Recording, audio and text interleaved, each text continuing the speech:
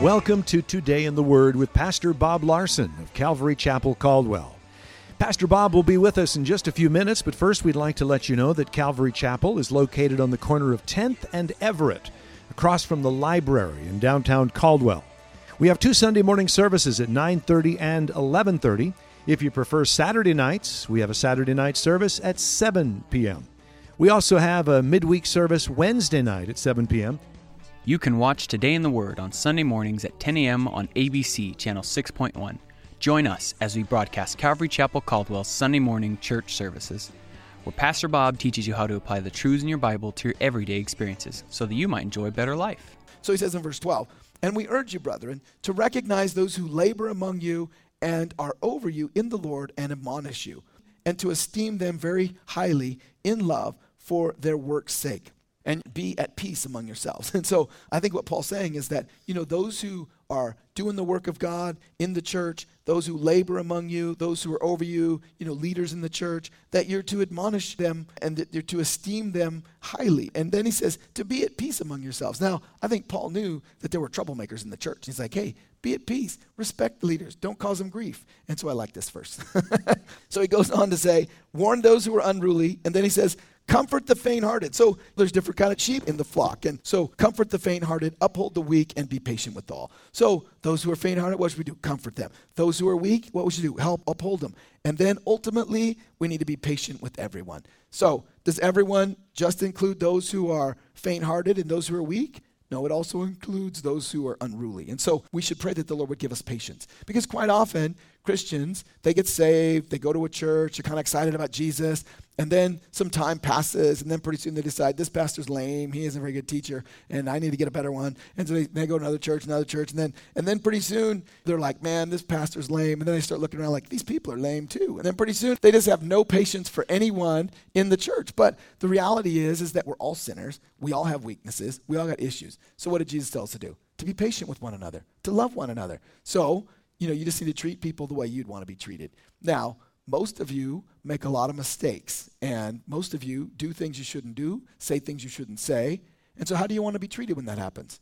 You want people to be kind and gracious. Oh, hey, I forgive you. Jesus said the measure that you measure out, in other words, the way you treat other people is the way you're going to be treated. Now, with that truth, in my mind, I think I want to be gracious. I don't want to be harsh with people. I don't want to be pointing out everybody else's sin and problems. Why? Because I don't want anybody doing it to me. And so basically, the way you treat other people is the way people are going to treat you. Now, the Bible tells us, how should we treat people? Well, if they're unruly, warn them. If they're faint-hearted, comfort them. If they're weak, hold them up. But ultimately, we should be patient with everyone, whatever their situation is. And he says in verse 15, see that no one renders evil for evil to anyone, but always pursue what is good, both for yourselves and for all. In other words, don't render evil for evil means don't seek revenge. If somebody does you wrong, don't think you got to pay them back. We're not to repay evil for evil. If somebody does you wrong, you need to forgive them, and you need to move on. Let it go. God doesn't want a root of bitterness growing in your heart.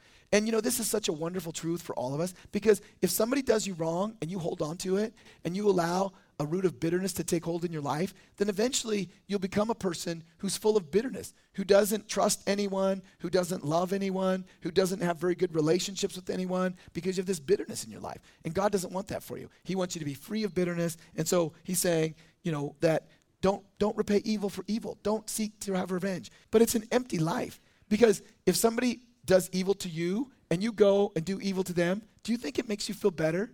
No. All it does is make you feel worse. And so the Bible says, look, don't listen to the world's philosophies. Don't render evil for evil. So he goes on to say, but how should we live then? Now he gives us some insight of how we should be living. And he says in verse 16, rejoice always. What does that mean? Well, it means to have joy in your heart. It means to be like, woo, rejoicing, to have joy. Now you say, Pastor Bob, how can I rejoice always in the country that we live in? Don't you watch the news? Don't you see all the things that are going on, all the bad stuff that's happening? How can I rejoice always? Well, the next verse, he says, pray without ceasing. I think they go together. Rejoice always, pray without ceasing, and in everything give thanks, for this is the will of God in Christ Jesus for you. So again, we have here the will of God for your life. So he said the will of God for you is to live a holy life, don't be sexually immoral, be sober, and now he says to rejoice always, pray without ceasing, and give thanks. Well, how can you pray without ceasing? Well, You can pray in your car with your eyes open. I mean, there's no place in the Bible that it says when you pray, close your eyes. Now, I close my eyes a lot when I pray because I like to tune other people out. Same thing like at church. If you're new here and you come in and we're singing these songs and you see someone with their eyes closed and their hands up, you're like, what's wrong with them?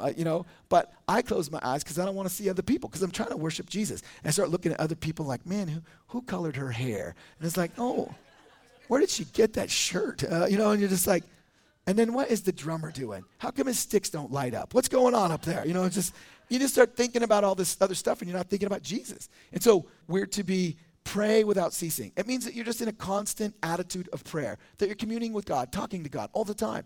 You can talk to him in a whisper. You can just, whatever. Just, you can talk out loud in your car. You pray in your car. Pray everywhere you go.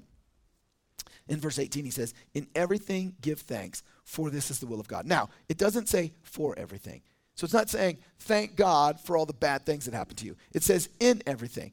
So when bad things happen, how can you give thanks in a bad situation or in a trial or some terrible thing that happens to you? Well, because in that trial, you can give thanks that God is on your side, that he loves you, and that he's going to work things out for good in your life. You should memorize Romans 8:28, that God is going to help you through whatever comes your way. No matter how difficult it is, no matter how hard it is, no matter if you think, I won't be able to do this, I can't make it, I can't go on, God is able to help you. And so that's how you can rejoice always, is you pray without ceasing, and in everything give thanks, for this is the will of God in Christ Jesus for you. So if you came to church tonight and you're thinking, what's God's will for my life? It's to be thankful. God wants you to be thankful. And you know what? If you pray every day when you get up and say, God, help me to be thankful today, and you choose to live a thankful life, you will live a great life. Because I live with a person who is one of the most thankful people that I've ever met in my life. And you know what? She's enjoying life more than the rest of you. Why? She's just thankful. Whatever comes, like, whoa, she's just enjoying it. And sometimes people are like, well, no one can be that thankful, can they? Yeah. You start praying when you're like 14. You pray that for like 40 years, and then eventually you start being thankful. Anyway, just the point is that being thankful blesses you. So you want to have a blessed life? Well, if I ask you here, hey, how many of you would rather be thankful, or how many of you would rather be miserable? Because those are the options. You're either going to look and say, God's going to help me through this. I know it's going to work out. Or you're going to say, it won't work out. It can't work out. Even God can't fix this person I'm married to. It's always just looking at the negative. Did you guys watch the Seattle game this weekend? I was sad because, Russell Wilson's a Christian. He's the quarterback of Seattle Seahawks. And they're losing, and he's playing his worst game ever. I'm like, this is so sad. And in your mind, you're thinking, Russell, did you not go to church last week? Or what's up, man? Are you not praying? What is up with you? And he's just playing terrible. And then they score like 15 points in 40 seconds. Then he throws this awesome pass in the last, overtime, and they win. And what was interesting, though, is that when they interviewed him afterwards, you know what he said? They said, Russell, how was it? You threw 4 interceptions in this playoff game. And they're like, Russell, how about all your terribleness, all the worst things you've ever done in your history as a pro quarterback? And you know what he said? God is good. And I was like, it seemed kind of weird. He was like, God is good. I was like, that seems kind of weird. And then he said, you know what? We never stop believing. And I was like, that seems kind of weird too. But you know what he was saying is, I'm a Christian. I believe in God. God can do anything. And what he was basically saying, as I translate it into my language, he said, I was an idiot most of the game. But you know what? I just kept believing that God was going to help me out here, and we won. Now, he didn't say it like that, but that's my translation. And he really was terrible. It was just like, but he won. Now, you say, well, what does that have to do with me? Well, that's his job. That means like if you go to work and you do the dumbest thing you ever could do at your work, and your boss is like, I'm about ready to fire you, and you're thinking, can God help you? Yeah, you just watched that rerun of that Seattle Seahawks game. I mean, that was his job, and God helped him out. And so how can you be thankful in everything? Well, you have to know Romans 8:28. You have to know that God can work everything out for good for those who love him and are called according to his purposes. If you love God, he's going to help you out. So he goes on, and he says in verse 19, do not quench the spirit, and do not despise prophecies. Test all things, hold fast to all things, all that is good. And so he's saying, don't quench the spirit. What does that mean? Don't do things that would quench the spirit in your life. If you're on a date with someone that you really like, there's things you can do to quench that date. Like start telling them all the terrible things about themselves. That will just quench it. So, or doing things that they don't like you to do. And so he's saying, test all things. Verse 21, what does that mean? Whatever doctrine your pastor teaches, hey, you should read your own Bible. Know if it's true. What is he saying about loving people? Is that what we're supposed to do? Did Jesus really say that? You just look it up yourself. And then 22, he said, abstain from every form of evil. That's pretty simple, right? He's saying, don't do evil things. Well, how do you know what's evil? Read the Bible. read Galatians chapter 5. It gives us a good list there. Read the whole New Testament. So he goes on to say, now may the God of peace himself sanctify you completely, and may your whole spirit, soul, and body, speaking of the triune being of the believer, be preserved blameless at the coming of the Lord Jesus Christ. So spirit, soul, and body. When God made Adam and Eve, they were spirit, soul, and body. What happened? They sinned, and what happened? Did Adam drop dead? Poof.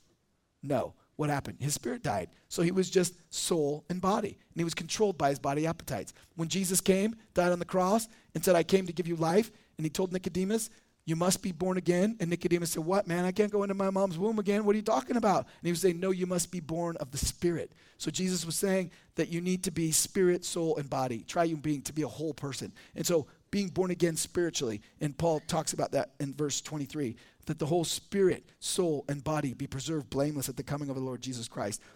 He who calls you is faithful, who also will do it. I love verse 24. God is faithful. If you want to follow the Lord and you want to live the life that God has for you, you simply pray and say, God, help me. I know you're faithful. And admit the truth about yourself. Lord, I'm not always faithful. Lord, I'm not always doing the right thing. I know that I mess up, but God, help me. And it says, he is able. He also will do it. And so for you to know that your relationship with God is not dependent upon your greatness, but his faithfulness. And that's why Paul tells them. He tells these young Christians in verse 24 that he who calls you is faithful, and he will also do it. See, God will help you to live a holy life. God will help you to live a moral life. God will help you to live a sober life. God will help you to live a righteous life. But you have to want it. You have to ask him, Lord, help me. And it says he will also do it. And then he goes on to say in verse 25, brethren, pray for us. Greet all the brethren with a holy kiss. I charge you by the Lord that this epistle be read to all the holy brethren, that's you, that grace of our Lord Jesus Christ be with you. Amen. So, amen. So we're finished. Let's pray. Lord, we thank you for your word. And Lord, we just thank you so much that you give us direction about how to live life and what you want us to be doing until you come. And so, Lord, we do pray that you would help us to just grow in our knowledge of your word, to grow in our understanding of prophecy and eschatology and the truth about the end times. Lord, that we would be ready, that we would be watching. And Lord, that we would be living the kind of life that you want us to live, a holy, sober life, seeking you, walking in your spirit, loving people, seeking to love you, Lord. And so we thank you for your word tonight. We pray that you would cause these truths to continue to transform us from the inside out. We pray this in Jesus' name. Amen. Thank you for joining us for Today in the Word. We'd like to share with you a couple of things that are going on here at Calvary Chapel.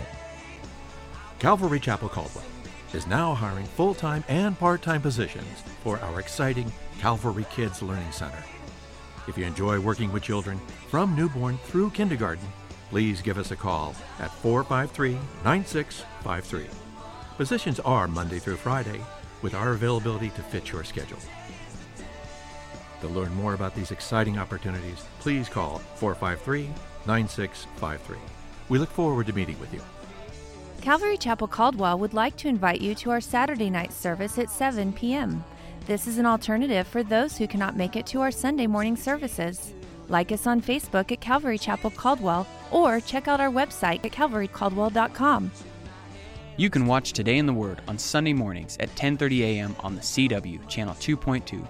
Join us as we broadcast Calvary Chapel Caldwell's Sunday morning church services, where Pastor Bob teaches you how to apply the truths in your Bible to your everyday experiences so that you might enjoy a better life. If you would like a copy of Pastor Bob's message today in its entirety, you can call us at 208-453-9653 during the hours of 9 a.m. to 5 p.m. If you're not currently attending a church and are in the Caldwell area, we'd like to invite you to one of our services. We're located on the corner of 10th and Everett, right across from the library in downtown Caldwell. You can also visit us on the web at calvarycaldwell.com. If Today in the Word is ministered to you and you would like to support this radio outreach ministry, we encourage you to pray for us. You can also partner with us financially. Simply visit calvarycaldwell.com to make a donation. Thank you for joining us for Today in the Word. May the Lord bless you, and may you have a great day. Today is the day you